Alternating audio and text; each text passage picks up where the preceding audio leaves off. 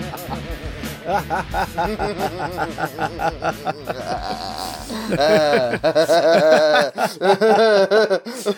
then I said, one fist for every turn around the sun.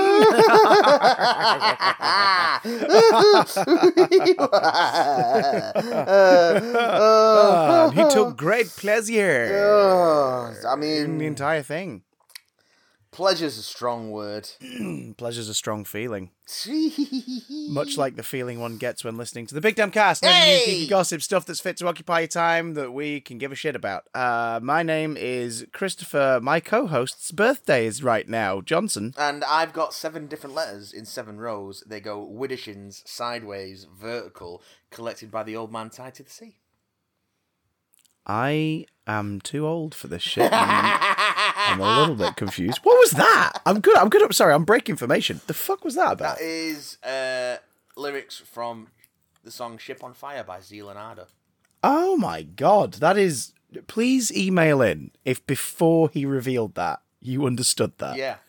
Because I want to know if you're busy. It's a great song. I want to know if you're doing anything tonight. Wow. We are back in, we're recording in Manchester. In separate locations. Yes. Oh. Boys and girls of every age, get your vaccine, you little shits. I mean, it won't stop you from getting it, because I got it when I was triple fucking jabbed, but it'll stop you from dying, so there's that. That's the thing. It won't stop you from getting it, it won't stop you from dying, but it will stop you from even fucking knowing you've had it. Yeah. Because I last tested in the earlier part of last week during our Panto run. We then had a few days away from the theatre due to rescheduled or cancelled shows. So I had no access to the LFTs that were in the building. We then did the last couple days. I got home. LFTs are only digital though, Chris. Oh yeah, I right-click and saved my my lateral flow test. Fucking hell. Oh god. So I got home and a friend gave me a heads up to say, "Hi, I've tested positivo." And I was like, "Right, okay." And this friend was Cool. This friend was what do you call it? They'd found this out like over 48 hours after I'd seen them, but I guess they just wanted to, you know, like let me know out of courtesy. I'm glad they did. You've got to cover all your bases. Yeah, I took a test. I got a very faint positive. Like the kind where it's after the full 15 minutes, you're looking at it going, there is a line there, isn't there? That is a line. I think that's a line. Took another one a few hours later just to make sure it wasn't a falsie. And yes, by that time, 2 other members of the cast had confirmed that they'd tested positive. Whee! As of today, this morning, I am negativo, which would suggest that I'm coming out of it. But obviously tomorrow I'll get another one and confirm. But yeah, that's a shitter. Because not only is today a day to record a big damn case, and would have been one to do it in person, but it's your fucking birthday. Happy birthday, boyo. Good news, everyone. Oh, yes.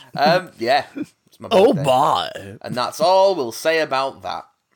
Well, here, I can offer you some Dark Terry's chocolate orange, which I don't want. No, Petty. Look at it. When you look at the middle of a top of a chocolate orange, it looks sort of like a butthole on a statue. Like a bronze statue's bumhole. Look at that. It does look like a bronze statue's bumhole. It has a rusty orange fist. Yeah, and then round the front, those like really modest tiny penises and big ball sacks that they all seem to have. Yes, yes. I love modest tiny penises and big ball sacks. What? What Think about it. Every statue from a certain era of human artistic expression has an incredibly modest peen and hilariously round and full testicles. And it makes me wonder whether or not all artists over like several hundred years just agreed, do you know what? So no one feels inadequate or overexposed or whatever. Should we all just go for the same template, which is an avocado sliced in half? Should we all go for that same look? Testes are besties. Testes are besties. Yeah. I just want to know if there was an artist out there who went the extra length, pun intended, and was like, "No, do you know what? My statue's going to be hung like a fucking horse." And whether or not that did happen, but like too many kids at the park like swung off of it, climbing up the statue and snapped it off, and they all just went, "Do you know what? Let's make them small. Let's make them manageable and unremovable." I need my statues to have manageable penises. No, I don't like this conversation, Christopher. This is where the podcast is going now. This is the future of this podcast, sir. No. Statues, balls. The statue of limitations is balls. Oh, filth. Anyway, Statue of balls. how are you this fine morning now that you have aged again I am on the calendar? so tired. I'll tell you what I'm tired of. I'm tired. Is he going to segue into the news, or is he going to... I'm tired of DC's aversion to Superman. Holy shit, he segued into the Because you may have seen that some leaks came out of the upcoming Flash movie, which are yet to be confirmed, but... Yes. But that once seems to be again- the way we get all the DCE news nowadays. Yeah, exactly. So, the scuttlebutt. You said but. The scuttlebutt is that in the upcoming The Flash, they're going to retcon out all of Zack Snyder's Justice League stuff. Jesus. Replace Batman and Superman with Supergirl, who's in the Flash movie, and the upcoming Batgirl, and have Michael Keaton as the sort of Batman Prime for their universe. Which, you know what? Yeah, by all means, give us Supergirl, give us Superman. But when you got Henry Cavill turning around going, "Hey, let me do another Superman, please." I quite like the character, and I'd love to play him again. I have a lot of fun playing Superman. I'm not Welsh, but Chris always affects a Welsh accent. I don't know what. He looks Welsh. Doesn't he? I don't know what I meant. I don't know what somebody who looks Welsh looks like. We'll put it this way: he fills out a woolen jumper pleasantly. Oh, so God, yes. that's That's either very Welsh or very Cornish. You here? I'm Superman. I mean, when you've got, I don't understand why DC are just like, we can't do Superman. We can't do it. We can't do it. General, would you like to take this outside? I mean, I like the. I like that we're doing a Batgirl and a Supergirl. This is good. Absolutely. It's just like just they can't stick with anything, can they? They can't. They just can't follow through on anything, and it's just they're like, oh, but there's sort of this.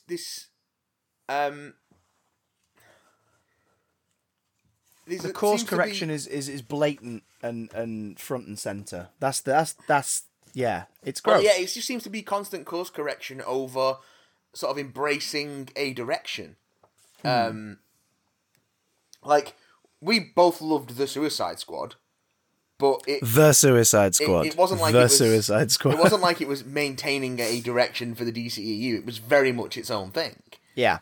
With minor links to previous films. References to other stuff. Yeah, like references to Batman, references to Superman. It could very well have been self-contained. Yes. You don't need to watch Birds of Prey or Suicide Squad 2016 to watch and enjoy The Suicide Squad. Yeah. Because all of the prior relationships are explained through dialogue and performance. Yeah. So, they've worked together before? There we go. Yeah, cool. That's all you need. She's been in this group before? There we go. Yeah, that's all you need. Bosh. Bosh ting, as the French would say. Well, they say le bosh ting. But it would just be nice for them to just follow through on something. Anything. Without going, oh, we didn't get it right. Let's go back to the drawing board again. But we're going to still keep using old elements. But it's going to be fresh. But we're still using old elements. But it's also going to be fresh and new. But it's like, do one or the other. Like, do The Batman or do Justice League 2. Obviously not in those, that's not the binary choice. But, like, do it. Like, follow on from the stuff you've already done or just start fresh. Don't half-ass it and do, like, an in-movie retcon. I just think it's going to create more confusion than... And I like that. You want to lower the barrier to entry for these sort of high concept. I mean, all superhero movies are big now, but if you want them to stay big, then you've got to sort of work with the general audience and not sort of put up these blocks of, oh, well, this is actually a sequel to the 1988 Batman movie, but it's also got Ben Affleck in it because it's also a sequel to Justice League 2. But then it's going to mess with all the timeline stuff and it's going to go all woo, woo, woo. Like, the most obvious comparison of recent times, and I'll keep it spoiler free for those who haven't yet, but like, haven't seen it yet, but Spider-Man No Way Home does an excellent job of going, we're going to acknowledge how other versions of this have worked and that they existed. And we're even going to tell a little more story of other versions of this property. Yeah. But this is a film about this Spider-Man and his story. Yeah. And this stuff is all things that are happening to him. Yes. And now maybe The Flash will do that too, but the fact that The Flash is just one of the upcoming DC projects that tie into this shift in continuity is like, huh? And then you've got the Batman doing its own thing off in the corner. And my friend Chris on the cast I've just been working with. You saw him in Robin Hood. He was at Friar Tuck. Robin Hood, yeah. Friar Tuck, the owner of the pub, the Three-Legged Stallion, which is my favourite joke in that show because it was just one of those like where people would go, "Oh my god!" So yeah, there it is. Like I never get laughs on stage, but afterwards people will be like, "Does the pub mean big dick?" And I'm like, "Yeah." So like not like statues. So yeah. Of course. Well, big balls. But Chris was saying to me the other day, he says, I've seen that new The Batman trailer. Where does this one fit in? Now, he's savvy. Chris is not like, he's not a casual moviegoer. He's a casual moviegoer who really bloody loves certain franchises and this, that, and the other. Like, massive Trekkie guy. He's loved his MCU. This is his thing.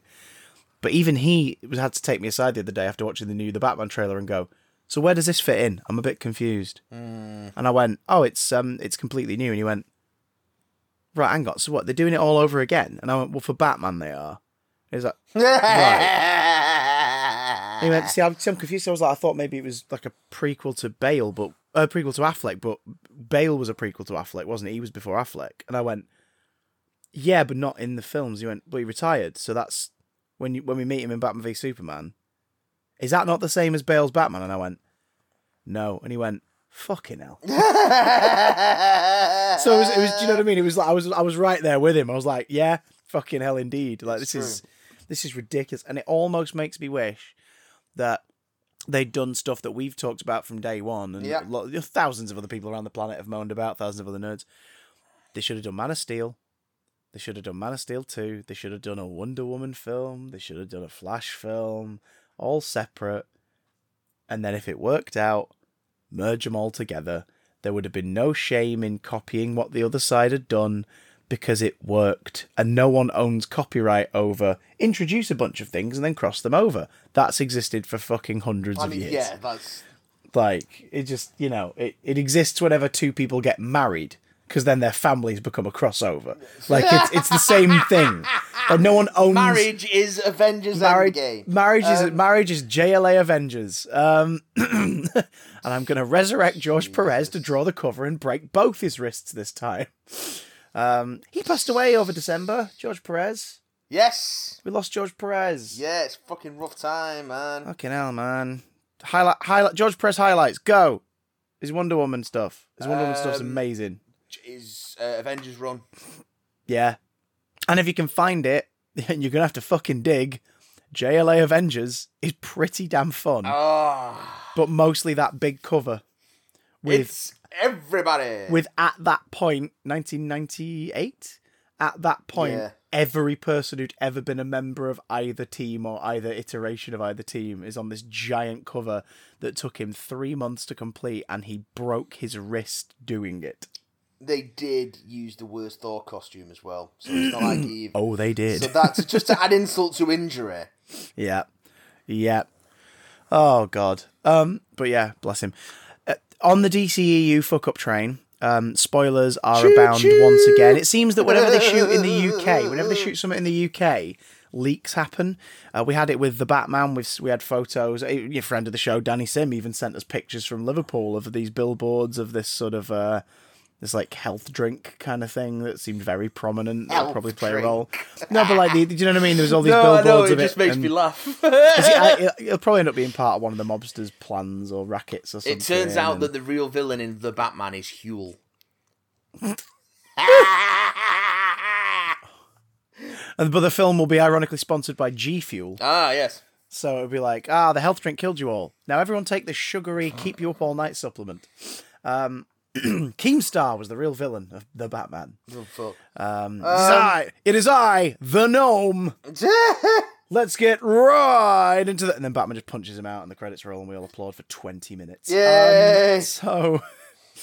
The Batman, we knew that there's a funeral sequence happening because Zoe Kravitz and Robert Pattinson and several others were spotted very blatantly filming in funeral attire outside of a cathedral in Liverpool. When Morbius shot in the northern quarter of Manchester, shitloads of like pictures leaked of the Spider-Man murals and things like that. Yeah. And now the Batgirl. The Batgirl is filming in Glasgow. The Batgirl. And they are, as of this recording, the filming hasn't started. By the time you lot are hearing this, the filming will have begun. Reportedly, Brendan Fraser's going to be knocking around Glasgow, so Glasgow will officially be the purest and most wonderful place on the planet for a week. Brendan Fraser, he's such a lovely bloke, innit? I fucking adore Brendan Fraser. No word on if J.K. Simmons is abound. Batgirl herself will be in attendance, fresh off of her Golden Globe win for leading lady in West Side Story. Well, is it J.K.? Yes, it is. So it is J.K. Simmons' Inspector Gordon? J.K. Simmons Commissioner is Gordon. Commissioner Gordon. Inspector Gordon. Go, Gadget. Big fucking torch on top of a building. Go, Gadget. Inability to recognize my daughter's face.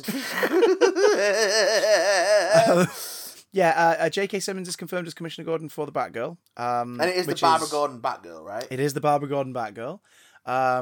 Which would mean it's the DCEU, unless of course it isn't, because spotted on the streets of Glasgow as the sets are being put in for some external filming, like different murals.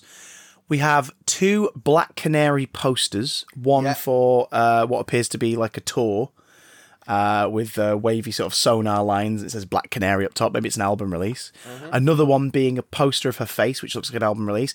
Looks like it's Journey Smollett. Yep. Looks like she's got short hair and a mask on. Yep. So whether Black Canary's gone forward as a pop star or a vigilante, I guess we'll never know. Why not both? This is either just an Easter egg to be like, hey, Barbara Gordon's usually involved in Birds of Prey. She wasn't in the film, so here's one of her co-stars in the background. Yeah, I suppose.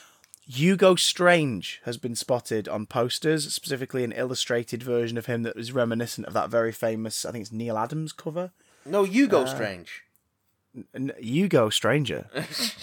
Whatever doesn't kill you simply makes you Hugo Strange. And it's, you know that famous one with his big old rictus grin. But without his he's not got his glasses, and there's like crossed out marks all over his eyes. So either he's dead or people are protesting him. But most notable of all was a big fucking mural of Batman, like a big comic book style illustration on a brick wall facade that was going to be put up against a wall that looks like a comic book costume with elements of Keaton's outfit. Well, that would fit in with the leaks from The Flash that Keaton is going to be Batman for the Batgirl. Yes, but later in the day, more pictures emerged of this mural. What? Showing Batman's not alone on this big picture. You're not alone. Next to him is a bright and colourful and about damn fucking time style image of Robin the Boy Wonder. Oh, but which Robin? Well, it's directly taken from one of the covers for Robin's 80th anniversary publishing stuff from the last couple of years. Oh, yes. Because that seems to be the thing for these films, like with Morbius, they just take a promo image from somewhere else in the thingy and just touch it up a bit. Like with Morbius, they just took the Insomniacs PS4 Spider-Man announcement image of the Sam Raimi movie costume, tweaked it slightly and put it on a wall. And that seems to be happening here. They've gone, we'll just make it look like a different style, like it's more of a spray paint thing. But he is yellow cape, red tunic, green shorts, like big old smile on his face. So the implication being, there was a goddamn Robin in this timeline for sure, for definite. Is this the Jason Todd murdered, ha ha ha, jokes on you, ha ha ha. Zack Snyder's so insecure he won't even attempt to make a movie with Robin the Boy Wonder in it, ha ha ha. Just saying. Or people will be like, oh, stop dissing on Snyder. No, because you know he would never have given it a try. And you're all justifying that it's fine by going, well, Robin's stupid anyway. Fuck you, Robin's awesome. What is more badass than literally a kid beating the shit out of murderous criminals and quipping like a badass? That's amazing. That is amazing. Y'all didn't have a problem with it when Hit Girl did it, so come on. I think this is interesting because it's adding to what you've just told us all about The Flash. Yeah. Where the fuck is this going? What the fuck does any of this mean anymore? Does any of this mean anything anymore at all? Next question. It's so strange. And it's weird because it's like Gal Gadot this week finally answered the question that yes, they are currently spinning the pre-production wheels for Wonder Woman 3. As in, work has been done, but there's no set date for filming yet. Probably due to everyone's schedule. Maybe due to the fact that the film section of DC and Warner's are going, how the fuck do we make all this fit now? and it's sort of, it's opened up an interesting discussion because one big critique of Marvel's MCU, Marvel Studios, Disney, Paramount, Universal early on, one big issue that a lot of people have with that is the sense of uniformity. Some can feel it a lot more than others. Yeah. It's never really bothered me. There is a sort of safety net level of filmmaking to a degree there, but I've never walked out of a Marvel film and gone, well, that was exactly the same as the last one. Personally, I know others will have had that feeling, and that's totally fine, because again, it's all subjective. No, it's not totally fine, Chris. Oh, never say anything's fine. Never say anything's fine, even jokingly. The internet will tear you a new arsehole. It's fine. Oh, God. Fucking hell. Hey, let's talk about plot armor in Doctor Who. Shut the fuck up. Shut the fuck up. You boring bastards. Shut up.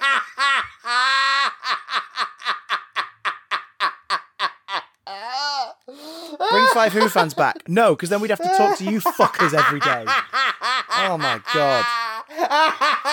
Oh. Oh, your approval means nothing to me. I'll see what makes you people cheer. Oh, God, it's so ridiculous. But yeah, the uniform... All right, Cesar Romero. the uniformity of the Marvel stuff is noticeable to more people than it is to others. Yeah. But I think the way the Marvel films work is they work perfectly well as a you see it once and then move on with your life kind of blockbuster. There are people who see each one once in the cinema and go, yeah, I really enjoyed that. And then they move on with their life. And then there are people who go, I enjoyed that enough that I would like to rewatch it. I'm going to buy it digitally. I'm going to buy it on Blu-ray. And then they watch it again. And that's totally fine too. One thing that is apparent is the consistency of there being that shepherding from, say, Kevin Feige. And others, of course, like Victor Alonso and the casting director. She's done an incredible job on every single one of these films. That consistency, that shepherding, that umbrella over it all has been to its benefit. Because you can leap into any one of those movies, have a decent time watching it on its own, but know that if you want to follow them in order, you're going to get more out of it. It won't take anything away if you don't watch them in order, but it'll add something. Whereas with the DCEU, they shat the bed from movie 2. Like, movie 2 was where they shat the bed. By starting the crossovers with the second film and making it a... Batman's already had a history, and him and Superman are going to be at odds, and this, that, and the other. It was very kind of, okay. And then they had to walk back the characters' motivations and feelings at the end of that movie in the last few scenes to justify the next crossover that they did. And it just never quite... It never sat right. And now there are 2 versions. Well, there are 2 versions of Batman vs. Superman and Suicide Squad, based on which version you watch on home media. Yeah. There are 2 versions of the Justice League. There are now warring audience factions who fight over them. Yeah. And, most prefer the latter cut, obviously, but there are others that are like, yeah, but I don't mind the original because it fits in more with the other films. And then you have the directors coming out, some of them are going, oh no, ours is based off of what we knew of Zack's original idea, so we don't think the theatrical one's canon. And it's just like, what is going on? What is The this? fuck is going on? And it's one of the reasons why I've only really liked 4 films in this series. Because Shazam, I get it. It's a superhero story set in a world of DC superheroes. I understand that, because I don't need to know any continuity to know, oh yeah, Batman and Superman, that's cool. Like, great. Love it. Wonder Woman works fucking well on its own. Like, you can get around the connection to Batman v Superman in the bookend sequences, because you can just assume it's Diana present day and she knows Bruce Wayne. There you go. Sorted. Like, that's easy. The Suicide Squad, like you said, perfect standalone movie. And do you know what? I'm going to fucking watch it later today. Yeah! And oh god, what's the other one I like? Jesus. What is the other one I like? Birds of Prey. Birds of Prey. Really fun crime caper, goofy ass comic book movie. If you like Deadpool, you'll like Birds of Prey. There you go. Well, it's also great because it's like, it's a similar, like, if the two companies weren't like the way they are, that would totally be in like a box set at the end of the till at Matalan on DVD at some point in the future. kooky superhero capers. You'd have like Deadpool 2, Birds of Prey, and I don't know, fucking Kick-Ass 2, because they're trying to shift copies of it. Like, you'd have them in a box set together. And again, also, more people should pay attention to it, because holy fuck, female screenwriters, directors, producers, and leads. And it was one of the best action flicks of 2020. Yeah, and people slept on it. People slept on it. And it's like, don't sleep on it. It's amazing. They should do a box set, DVD box set, Blu-ray box set of The Suicide Squad and Birds of Prey. Called Don't Sleep on It. Well, let me sleep on it. Baby. I don't have a pillow. But they should sell those two in a box set, leave out Suicide Squad, and watch people get really annoyed. But it's because those two are R-rated, so they should be in a box set together. Yeah. What about Suicide Squad extended cut? Who cares? I'm an idea. Great. Go to bed. Go wear prosthetics and do a terrible Mario impression in the House of Gucci film. Go away. Home, you Jared Leto. Go away, Jared Leto. Nobody likes you. Nobody loves you. Apart from your creepy cult who follow you to islands. Even those ones, fuck them. So, like, now the downside to that, of course, is early days Marvel butted heads with a few people, like Edgar Wright and Joss Whedon. Obviously had, like, quite a public fallout with Feige and Louis D'Esposito and everything over the decisions that he was allowed to make in Age of Ultron. And there are other filmmakers who we'll never know about, like conversations we will never fully know the extent of. Like, we'll never fully know the extent of Patty Jenkins' conversations about directing Thor: The Dark World and things like that. Yeah. We only know what she's said out of, politeness, what she's revealed. Which basically is, they wanted to handle all the action, so I said no. And then the talk went dead. Yeah. But at the same time, it's very Marvel method. Like, having that guiding hand be above the movies. Some directors, that works as well for a film, though, as it does for... Well, some directors have adapted to it much better as a result, because they've gone, all right, you're telling me that there are the toys I'm allowed to play with, and here are 2 play sets you really want in the film. Buy all our play sets and toys. I want to work with you on those play sets. Don't you just do it on your own. I want to look over it and give my ideas, and then for the rest of it, it's my baby. And I think that's way more apparent in films like Shang-Chi and The Legend of the Ten Rings, for example. Like, when you watch the Assemble documentary, it's clear the director was involved in all of that, even the stuff that would have been in play before he was given the job. Yeah. He was like, I want to be on top of this, or I want to at least inform this. Because compromise is a part of filmmaking. If you want to be completely in charge of your movie, you need to also be the producer of your movie. Like, there will always be someone above you who will make demands or changes or tweaks, sometimes for the better, sometimes for the worse. Sometimes they'll force you to put a weird thank you credit to them in the end credits of the movie. A weird thank you credit as well. Da-da-da-da, da-da-da-da, da-da-da-da. Hate it. He wears a Venom beanie. Nope. He's creepy and he's seedy. Nope. He wants your lunchbox. Okay. Nope. Anyway. Nope. God. Nope. But yeah, it's so there are positives and negatives to how the Marvel thing is run, but ultimately it's overshadowed how the DC thing's been run. Yeah. Because their mission statement early on was, these are going to be creator-led movies, but then they only really let one creator lead the movies for a bit, Yeah. and then chucked him. And then ever since, it's just been this weird jumbled mess. Like, James Wan is a great filmmaker. I don't think of Aquaman as a James Wan film.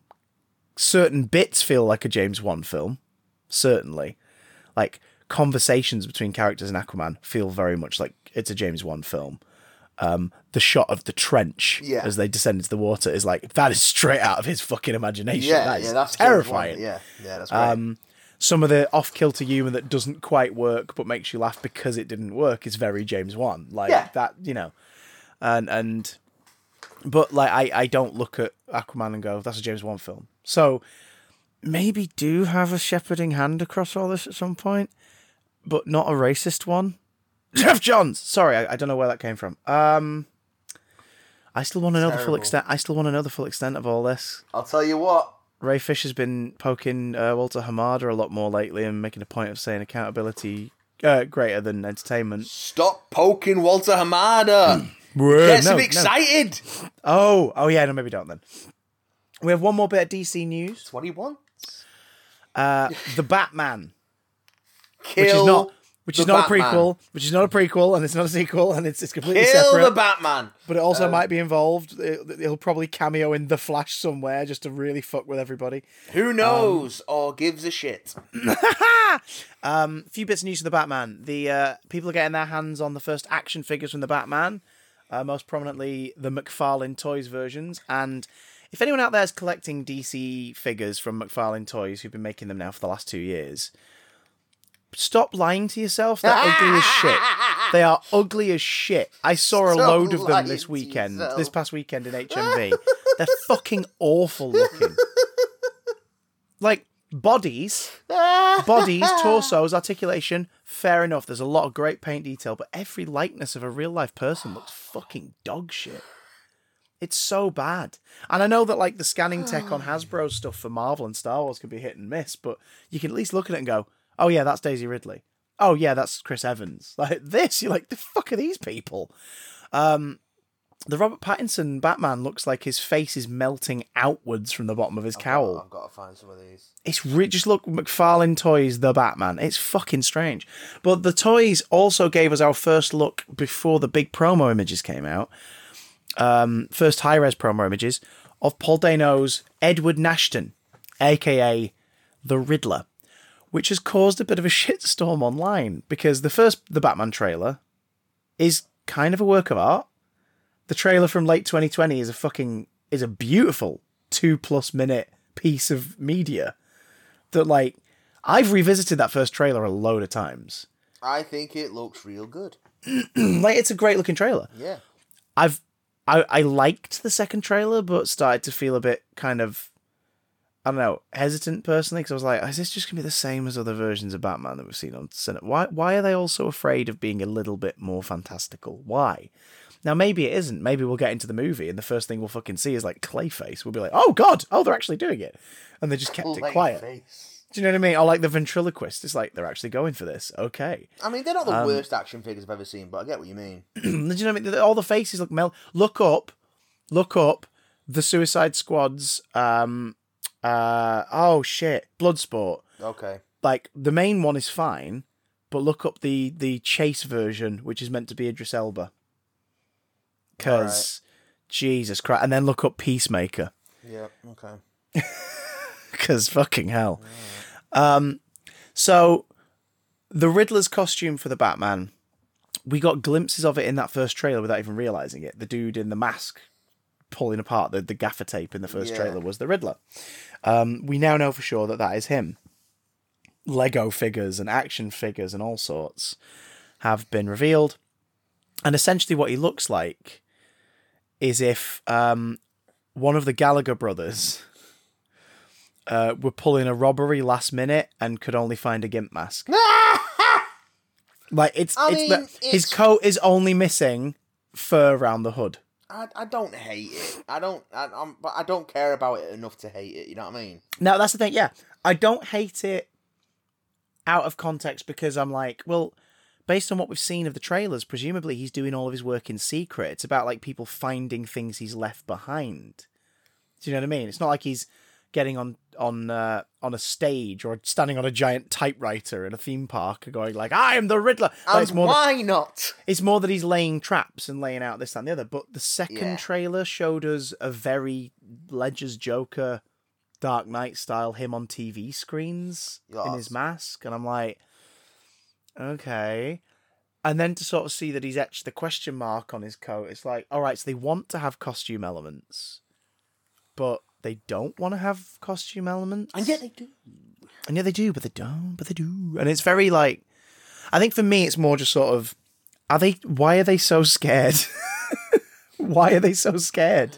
Why are you so frightened? The Riddler. Like, there are kids' toys for this movie, which still baffles the fuck out of me. Like, I get it, but I also don't get it.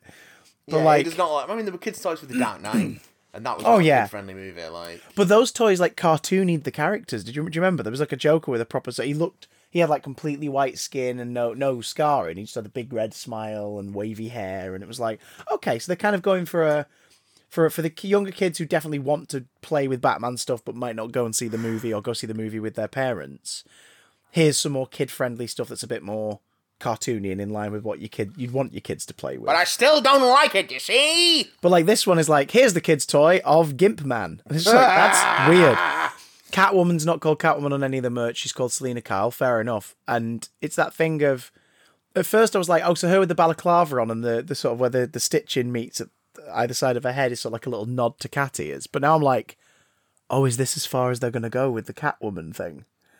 Maybe not. All of this is just preemptive bullshit. We could be judging it ahead of time. Weird, isn't it? But it's weird. And it caused a lot of discussion online in circles that weren't like comic book movie news circles about the Riddler HD picture reveal. Yeah. A lot of people going like, what's wrong with this? And just posting photos of like Frank Gorshin in his suit version and, the version from Gotham.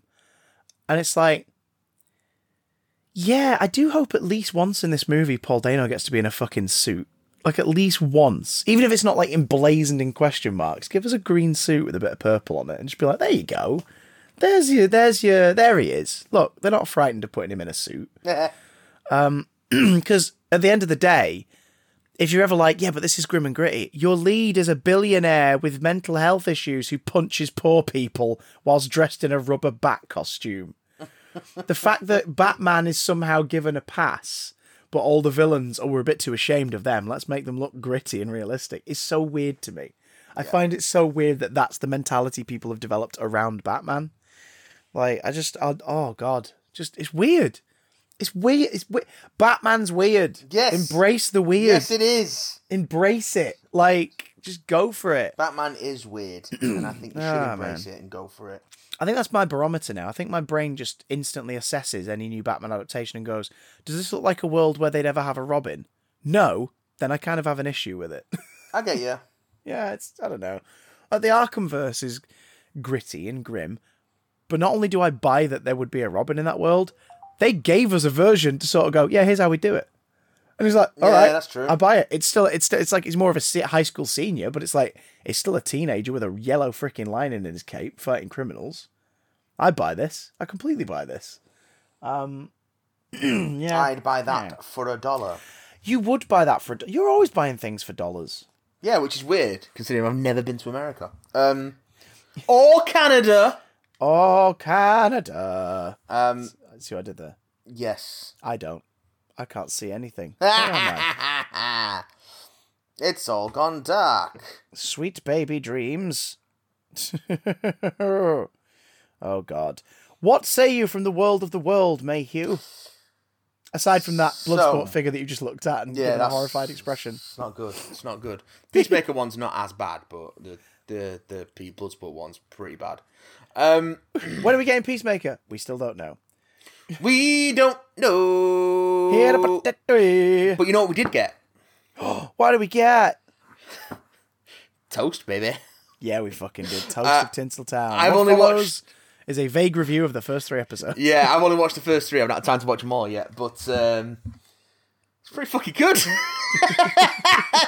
It's one of those shows where you watch it and go, How the fuck did they get this person to come and do this? Hey. Well, I'll tell you how. Zoom. Yeah, yeah. Well, some of it, yeah. Rashida Jones, though. What's her excuse? Rashida Jones, yes. How Rashida the fuck Jones did they get and Fred Rashida Jones Armisen. for this? Just insane. It's great. It's toast, but American flavoured. Well, that's the thing. What do you want? So for those who don't know, Toast of London was a Channel 4 comedy series from 2013, 2014 and 2015, roughly, featuring a sort of unsuccessful but seasoned actor called Stephen Toast, played by Matt Berry, who lived with his landlord, Ed Hauser Black, and regularly hung out at the Colonial Club for Actors and Ex-Military, and was in... there's loose story arcs in each series, because it's a sitcom, so it's 6 episodes each, and it doesn't mean anything. But like the first series story arc is he's in the shittest play in town, and that's kind of affecting his day-to-day. In the second series, he's trying to sort of expand more, finally, and it's not quite working. And it's just about, essentially, his love life, his attempts at a more successful career, his rivalry with similarly dressed and mustachioed actor Ray Bloody Purchase, and his subsequent ongoing affair with Ray Purchase's wife. It's just it's stupid. It's stupid. Well, for anyone who's familiar with Matt Berry's previous work, it's absurdist in the extreme. But also for anyone who's familiar with what it's like being an actor, it's very close to the bone. Like it's painful. It's painful sometimes. More so exhibited as it is in the voiceover sessions at Scramble Studios, a real voice studios. That's really its name. I used to walk past it every morning when I was doing Dennis. It's a real place. And that freaked me out because when I first started, I got into Toast of London after the fact on Netflix about 4 odd years ago. I think we first started talking about that. This thing is fucking brilliant. It is. And like the 4th episode or whatever starts with an establishing shot of that studio. And I was like, I walk past that every morning during a job.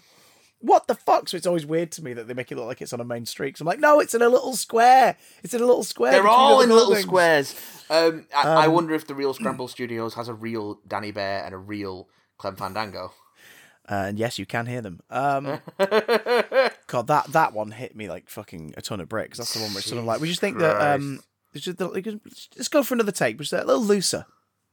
What does that mean? Like, what does that fucking mean? It's absurd and beautiful and stupid. And for a long time they tried to get another one done, but it was down to several things. Partially down to Matt Berry's availability, partially down to Channel 4 being really hesitant to commission a 4th series. We'll never really know exactly why it took so long for them to go, do you know what, fuck it, we're going to the BBC. Because Matt Berry very rarely gives interviews. He doesn't like being interviewed. It's not a thing he enjoys, so he very rarely gives interviews. And co-creator Arthur Matthews did an interview this week and prove that he's a bit of a cunt. So don't go read that interview. Oh my God. Or do go read that interview. The co-creator of Father Ted turned out to stand behind the other co-creator of Father Ted's not necessarily beliefs, but to back him up and say anyone attacking him is being a bigot. Get in the bin, Arthur Matthews. Get in the sea.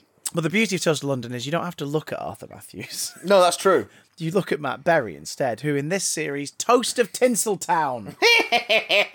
A new show. Technically the 4th series of Toast of London. Well, it threw me because it was released on BBC iPlayer as opposed to Channel 4. Yeah. So it's BBC have taken it over for this. Not only that, a week before, BBC added the entire original 3 series to iPlayer. So they now have the broadcast license for Toast of London. Toast of Tinseltown's different in a few ways. It's a half-hour episode each time instead of 20 minutes. Because obviously before it was a Channel 4 half-hour with ad breaks. Yep. So there's more bang for your buck, which I think, I'll be honest, I think pacing-wise, I'll have to get used to. Because it did feel a bit weird sometimes. I was like, it's still going on? What's going on? I'm a bit confused. Yeah, I get you. But also I understand that, they're not going to trim 10 minutes off when BBC make half-hour or hour-long programmes as standard. So it would be weird to do that for them. But it's also going out one a week, unless, as Matthew said, you go to BBC iPlayer. where all 6 episodes are available to watch right fucking now. And I spent a good 2 nights last week binging the whole thing because I just wanted it in my life. Toast of Tinseltown. Toast has finally had enough fucking stress and lack of success in London and does what he's been threatening to do since early series 1 of Toast of London. He pisses off to the States. Yeah. Namely after getting a role off of Ray Purchase. Yeah. That we later find out, well, you'll see, but Ray is still involved, because why would they not have Harry Peacock in more than one episode? Yes. Of course he's going to be in more than one episode. What was really cool is episode 1 is like the closest they can get to doing a new episode of the original run. Yes, it is. It's sort of like, it's the transition from Toast of London to Toast of Tinseltown. Yeah, and some of the sets are recreated. Jane Pluff's office is recreated very well. Toast and Ed's flat is recreated like completely faithfully. Yeah. Although from one angle, so you're like, yeah, the other side of the room's not been made, but that's fine. The Colonial Club, they just shit the bed and went, oh, just put them in a green room with some tables. No one cares. Because to be fair, in the first couple series, the Colonial does change a bit, but it was very like, yeah, that is not where they had the celebrities and prostitutes blow football tournament. And it is, absurdist enough for that to not really matter. And they keep certain things, like some of the patrons are actors that used to play the patrons in the background in the original run, including the bloke they would always dress up in Tom Baker's Doctor Who costumes, who this time is just flat out wearing a Series 12 costume and is in the foreground of the picture of the frame. And who Toast owes nearly $1,000. Yes, he does. Fucking mental. So we touch in briefly with Mrs. Purchase. Tracy Ann Oberman reprises her role briefly. We see Blair, his brother, makes a cameo appearance. He's still around, still looking terrifying with his prosthetic hand covered in a kitchen glove. Jane. Oh my! I thought I was going to miss Jane because I knew that the moment we transferred to a different country, Jane wouldn't be in it anymore. But it's okay. Except she is. She's just not playing Jane. And she's sort of reprising it's a different character, but it's similar to a role she played in the second series. Do you remember when he tries to get an American agent in the second series? Yeah. And they meet in a car park. And there it's more a plastic surgery commentary, like her face doesn't move. Yeah. And it's the same actor. This time around, she's playing a different agent, but they've gone for the whole like leathery sunburnt skin. Yeah, not so much sun kissed as sun smashed. She looks like the seats in a 50s Cadillac. Yeah. She's just, oh God, and her office is in a car. One thing that struck me immediately with this, as soon as the second episode started, was, oh, they've just filmed this over here. They've just filmed this in the UK.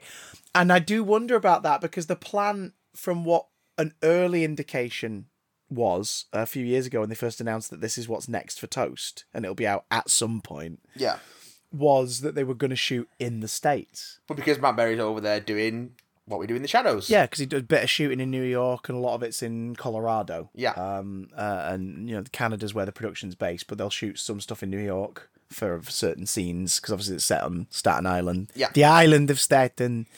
And and so the plan was obviously going to be shoot over there. Now maybe the pandemic's changed that. Maybe they did shoot it over there for portions, but they just did it in a studio. Yeah, who could say? Because a lot of this is studio bound. Yeah. Like a lot of it. Yeah. Outdoor is projection. It's very reminiscent of Series 2 of The Mighty Boosh, where they do a lot of stuff like, in deserts and things, but it's clearly just a projection in a studio. Yeah. Which kind of works, because you look at Matt Berry and you see a very Boosh-esque shot and you go, yeah, fair enough. Yeah. That feels right. There is, as you mentioned earlier, a very blatant, I think it was before we recorded, a very blatant Garth Marenghi's Dark Place shout out. Fucking ridiculous, yeah. Fucking ridiculous. Not even just a shout out, just just Matthew Holness. Just Matthew Holness making his second appearance, I think, in Toast, because he's that director, one of them who like screams and then gets blown up.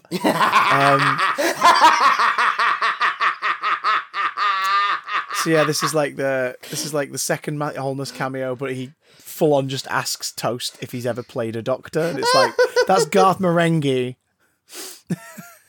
asking that question to his best buddy. But if you and he want to be buddies again, I won't stand in your way. Oh, God. I fucking love Dark Place so much. I love it so much. It's fucking perfect, isn't it? It's so good. What we do in the Shadows fans will be satiated because there are at least 2 very blatant cameos in this. They're not even cameos. They're They're just roles. All right? Natasia Demetru and Kayvan Novak. Kayvan Novak right out the bat as well. Just like, week 1, here's the guest star. It's like, okay, sure. Keeping his luscious locks, beard gone. Well, Kayvan Novak's a ridiculously handsome guy. He's very handsome. And it's sort of nuts. Very, very, very talented mimic and very talented with accents and stuff as well. Oh, just gentle scouse in this. Yeah. My favourite gag in the first episode is clearly a time padding gag. You know exactly which one I mean, don't you? I know exactly. Where after the calmness retreat, Toast walks away, and you clearly see he's left his suitcase on the stairs, and what follows is 8 different shots of him walking through the same establishing shots from when he arrived there. Yeah. And then getting to the gate and sort of going, snapping his finger up, walks back through all those shots again just to take his suitcase, and then leaves again. It's just they're wasting 1.5 minutes of our time on this, but that's kind of why I love it, because it's so fucking stupid. What's his name? James T.P. No, Derek Tent. No, very good. I love that convention has Very stuck good. around, and I love when we start meeting more people in. They never say LA or Hollywood; it's Tinseltown. It's Tinseltown, yeah. Which is my one gripe with the show, funnily enough, is Toast of London feels like it's also very much a commentary on the capital. In a way that people who've been there can sort of see it. Yeah. People who've not been there get it because of osmosis. Whereas this is very much it's not LA. It's but it is though. It's but it isn't. And I think the lack of location filming does feel odd for Toast. Yeah. It feels weird that we're not in more places outside that are real. In the 5th episode, you'll go to one that's very famously... You'll go to one very famously, the 5th episode, that you, as a sitcom fan, will instantly recognise where they are actually filming, despite the fact they're claiming it's a Wild West town. I mean, the establishing shot of this location is exactly the same as the establishing shot of it in Gunman of the Apocalypse from Red Dwarf. So it's I fucking know where you are. You're down south in the UK filming this. I can tell. That episode's got an amazing guest turn from Aidan Turner as well, but I'll say no more. And a couple of other returning actors as well who've been in it before. Good. But ultimately, it's really stupid and I love it. Fred Armisen is a great inclusion because without Ed, who does cameo, yes, but without Ed, you need a flatmate.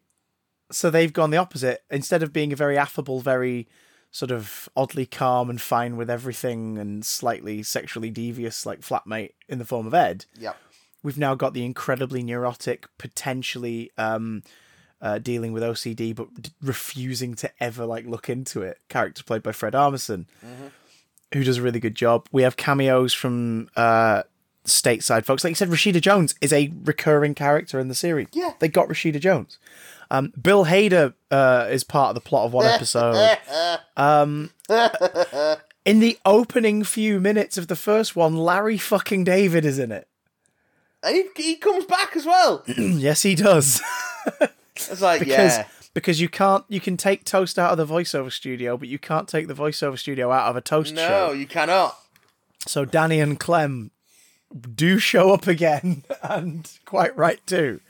And the most beautiful recurring gag, and it's unknown whether or not this was something he would have known about in production on this, but Toast is in Tinseltown because he's got a role in the new Star Wars movie. Oh, yeah, sure. Yeah, sure. And of course, it's the same freaking week that we all found that Matt Berry was in Boba Fett. It's oh, for God's sake. In voice only, but still. Bib Fortuna.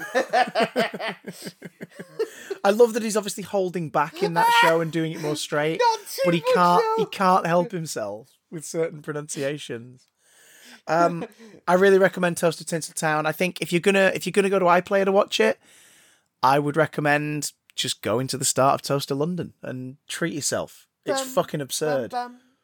Oh, that's really disorienting to me. Yeah. The theme music just being do do do do do do ba ba ba ba. Yeah, What the hell? Yeah. Well, the theme tune has to go to Tinseltown as well. The end credits has changed completely as well. Oh yeah, there's no songs. It's the first series where there are no songs. Like series 2, there are songs on and off based on the episodes. Okay. Sometimes the songs are diegetic, sometimes they're non-diegetic. Okay. Okay.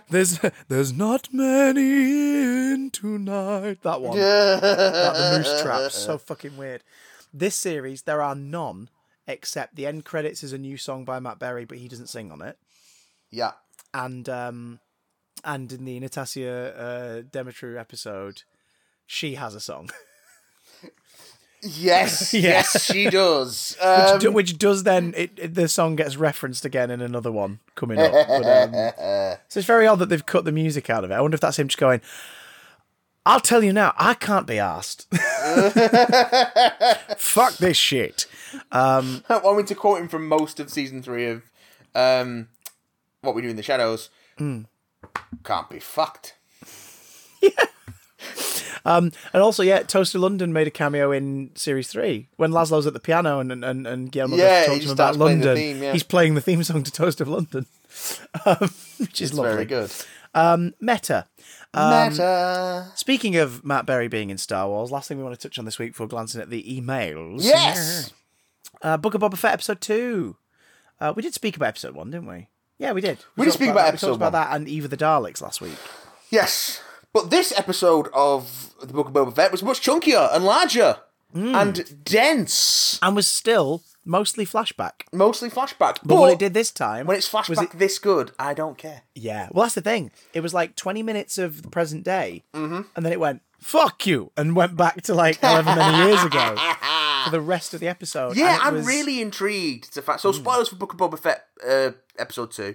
Yeah. I'm really intrigued to find out what happened with the Tuskens, because the way that this episode ends seems like he's in no hurry to leave them. Yeah, he's kind of started a new life. Yeah. So he's like, fuck bounty hunting. I'm going to learn from these guys. I'm going to teach them what I can. Is the tribe going to get wiped out? Do we think? And that's going to lead. Well, they've made some enemies, and maybe that's why he's like. That's why he went for Jabba's throne. Yeah. Yeah. Because we all assumed from the end of Mandalorian that it was like, well, obviously he's going to go back and wreck shit, because like that was the end of his life nearly because of the stuff that went on there. So he's going to go back and fuck shit up, and like they could have ended his story with him just sitting on the throne at the end of Mandalorian Series 2, and we all would have gone, that's pretty fucking cool. But now it looks like all good storytelling, there's a reason why he wants to do this, and I think you're right. It hadn't really hit me, but I think you're right. That's something. Some shit's going to go down. Yeah, because we haven't seen any Tuskens in the present day on this show. We have in Mandalorian, but it's been, as we learn in this, it's been the fringe groups, the ones that we've met in A New Hope and The Mandalorian. Yeah, are actually not, and again, this is retconned, but good. It's a good retcon. They are savages and murderers who live on the fringes of the deserts. It might be the other way around. It might be that the tribe that Boba's found himself a part of are the unusual ones. Well, they do seem a lot more civilized than the ones we've met before, in terms of the fact that they have more of a hierarchy, and they clearly look out after each other and everything. Whereas so do the ones that we do in the Mandalorian, though. Well, yeah, but more prior Star Wars media, nuanced than that. Yeah, well, in the original trilogy, but how much screen time did the Tuskens have in the original trilogy? George just codes them in a way that at the time there's absolutely an element of he codes them in a way where it's like, they're sort of they're monsters in the cliffs and everyone's got to deal with them. Absolutely. And then by the time of the prequels, you're like, George, the way the Viceroy is a bit okay. Yeah. Oh, the way this guy's, the Gungans are a little. Oh, you're bringing back the Tusken Raiders. Oh, Oh, did you call them sand people because... Oh, no, Yeah. no. Oh, God, don't think about it. Don't think about it. Don't think about it. Yeah, it's rough. Yeah, whereas the Favreau and Filoni shows Yeah. have done so much more work to be like, no. Well, that's been something that I've really liked about The Mandalorian that has continued through into Book of Boba Fett and done even better Yeah. is the way that they're sort of humanising the Tuscans and... I mean, the Jawas as giving well. them- in and the Mandalorian. Jawas, and the Jawas, We got yeah. to see them a bit more and learn more about them as a society and as a group, and the fact that they're not native to Tatooine. in... This Well, is the something interesting. Jawas aren't, yeah. In old canon, Mm-hmm. the Jawas and the Tuscans were offshoots of the same original race that lived on, that were native to Tatooine before the oceans dried up. Okay, right, yes, that'd explain a lot. Okay. But then they diverged after that. Yeah. I don't know if they'll do that again, but that's just an interesting tidbit. So yeah, I think it's a really interesting thing they've done with the Tuscans in this, and Boba sort of becoming part of the tribe and teaching them stuff and them teaching him stuff and him going on his vision quest and getting inducted as a member of the tribe. I think it's really cool. The train sequence, the train heist is great. It's very Western. It's like it's definitely leaning back into the sort of the Star Wars influences is of Star samurai Wars. Yeah. and westerns. Samurai Western. Samurai That's what it westerns, is. but in a sci-fi setting. And I mean, it was definitely the coolest sci-fi train heist with that western flavor since like Firefly, Yeah. where there's a whole episode about that that's really fucking. I mean, weird. I'd argue that it pisses over anything Firefly did. Oh no, Like- no, oh well, yeah, but we've got to the point now where these guys have the money to Yeah, exactly. do whatever Exactly. they want. But like, that was always my favorite prior example of a sci-fi does a western train heist, because Star Wars has done it before, but no fucker remembers the Solo train heist No. because it's in the clouds, like on railings, and it's zipping through the sky. And though it was a pretty cool sequence in that movie, like. It's This just is pretty this is a forgettable, fucking train isn't it? heist. Yeah, like this it's is a train heist, and it's really well done. And that robot, who's the droid who's piloting it and clearly shitting He just itself. fucks Be like, right up. Just jumps out of the train and then skulls off. I love it. Love the droid design in this. Also worth mentioning, the droid that Matt Berry voices yes, is the same droid from Return of the Jedi that's torturing the Gonk droid. yes. I Like realised that. lowering Yeah. the heat, like the branding on thermal its feet. Branding on its feet. So it's the same droid. So he just fucking loves torture. Which is really worrying because I've just realised. Hang on, droids can feel pain. Oh yes. Holy fuck, George, what are you doing? Also want to give a shout out to the work that Joanna Bennett is doing as the Tusken Warrior. She's a stunt performer on loads and loads and loads and loads of stuff. Yeah. But in this, she's playing the Tusken Warrior with the sort of the dreadlock wraps. Yeah, the one who like schools him properly in the staff work, and the one who teaches him how to use the staff and like fucking saves the day in the train heist. And but her. Like, that was so physical. fucking cool. They're suddenly Yeah. getting snowed under, and that last speeder pulls up. Yeah. And you see the dreads, and you're like, "Oh, it's this one." Well, Okay. she just drives it into the fucking train and jumps on. It's like, and then wrecks shit. Yeah. But the her physical performance and like the body language that she gives, She with that utilizes performance, stillness it's very well. very, Yeah. I mean, all the Tusken performers are really, really great. Like the leader of the group, the sort of Yeah. the chief, is like again just very stoic. I think that's what their strength is in. They're picking very physical performers, Yeah. and allowing them to be still. Definitely. Which sounds weird. People might be like, anyone could just stand still. Nah, seriously. There is an art to looking intimidating, concerned, like pensive, whatever, with your face completely covered and your body not moving very much. There is an art to doing it, and you looking at them and going, I know what they're feeling. Like, it's not as easy as just fucking standing there. Like, it's something that stunt performers, ballet dancers, like, there's a very select group of people who can do it brilliantly. And that's something that these series have done quite well. Their casting's been lovely. There was another little casting nod in this. The couple in the bar that gets terrorized are apparently from one of the comics. No, they're not in the comics. So it's different actors, obviously, but they're two of Luke's friends from the deleted scenes in episode 4. There we go. Which would make sense because this is post Jedi. Yeah. So they'll only be about 6 years older 6 at years, most than they would have been in A New Hope. But that's That's the fucking two genius. characters are. That's fucking genius. And also, we get a first peek at who I hope, Well- someone who I hope we're going to see a lot more of for this series, because it's another character that's coming in from the new Marvel comics into Live action. live action. Fucking Chrysanthemum, Yeah. The big Wookiee. old scary Wookiee. fucking terrifying. Although either he's had his eye repaired or he's healed over, because not very scarred on his face. But I don't know. I like, thought he looked pretty scarred, but costume. yeah. there's that big fuck off shoulder pad. It was like the moment he arrived, I was like, no way are they doing this. Yeah, they're doing him. Because the thing is, him and Boba have bumped heads before in the comics. So Yeah. Boba's taking one look at him and going, oh, fucking hell, this guy. Yeah. And of course, Well, he throws shade on him immediately. yeah, post-Empire, like- post-Empire, post-Imperial rule, like, of course he's going to be looking for new work. Of course he is. Yeah. So why not shift from one horrific, like, evil government to a criminal empire and be their enforcer? Because, as the Clone Wars firmly established, the Hutt family is a big-ass gangster organization throughout the galaxy. Several of them were massacred in the events of Clone Wars by Maul when he and what's his brother called? Savage. Savage Oppress. Savage Opress, yeah, where them and the Mandalorian, the Mandalore sort of extremists, Death Watch. Yeah, he's getting up to speed on Clone Wars. It took me a while, but I'm getting there. When their takeover begins, a lot of the Hutts get slaughtered, and Jabba is essentially the most senior one who's alive. But Jabba's dead, and Yeah. he's apparently got cousins who are twins and a little bit incestuous.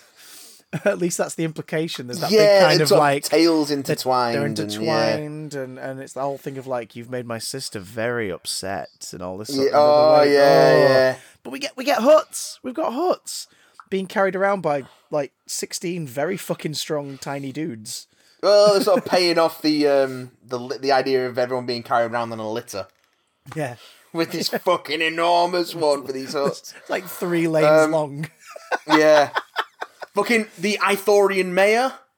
Yes. Like him Yes. being an Ithorian and having the translator device on, and that fucking makeup / puppet / CGI. Oh, wow. This show looks amazing. It looks gorgeous, and it's just really good.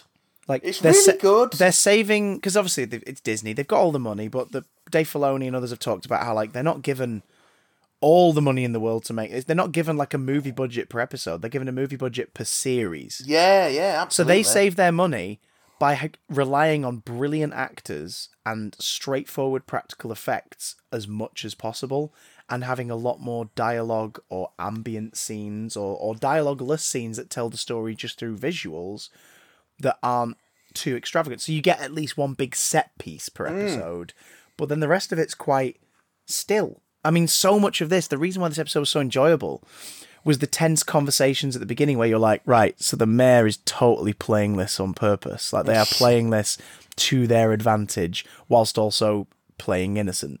Yeah. The major domo is the one giving away that there's more happening here. Yeah. And even he shits the bed when they just walk past him into the mayor's office. Yeah. And he suddenly breaks his like icy sort of, I'm a sarcastic little bitch. And Oh, it's he's like, so slimy. you can't So go back there. slimy. You can't go back there. It's like, we got you.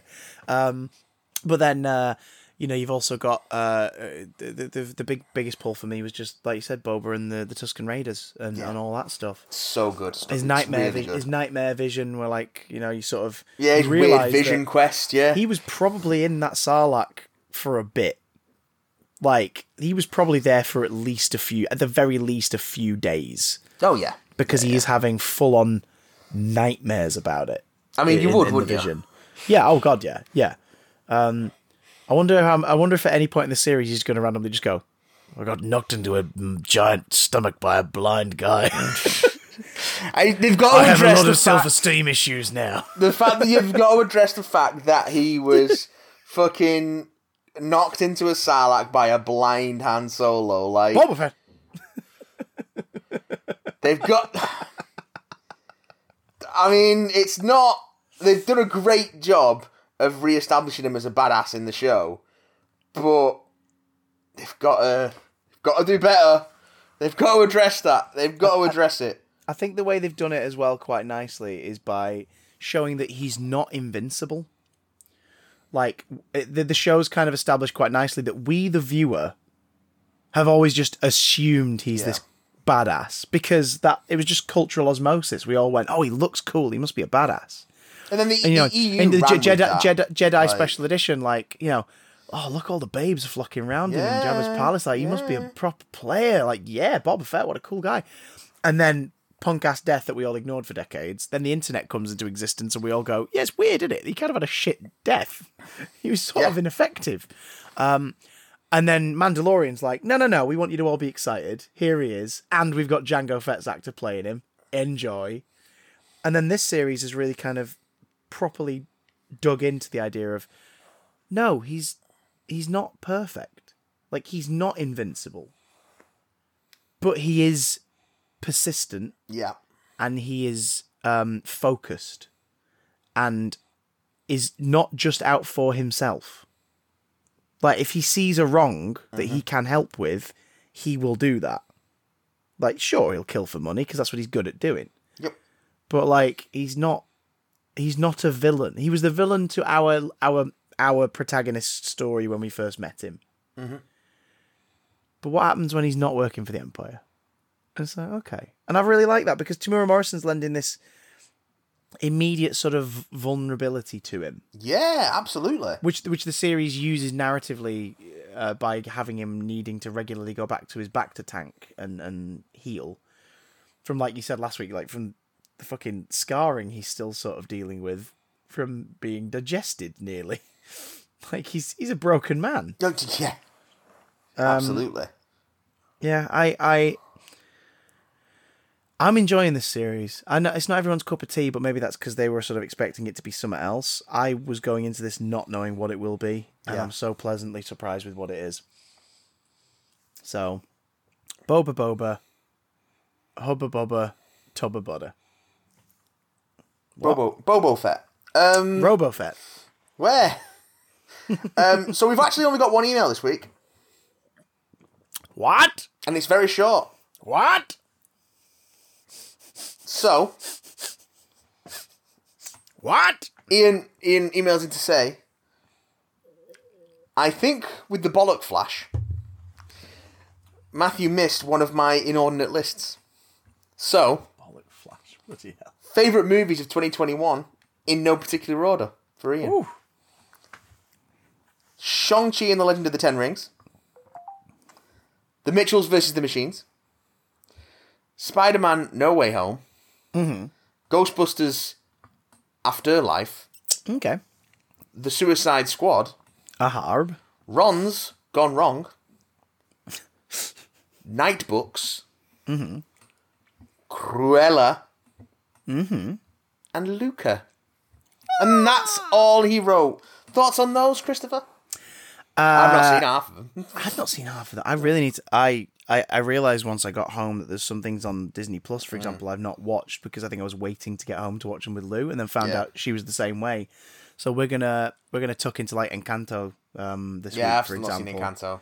I've seen nothing but great things about it. Yeah. There's that that video's been doing the rounds on Twitter and whatnot of the performance reference footage for one of the dance sort of and sequences in a song called it's We Don't Talk About Bruno, I think is the name of the song.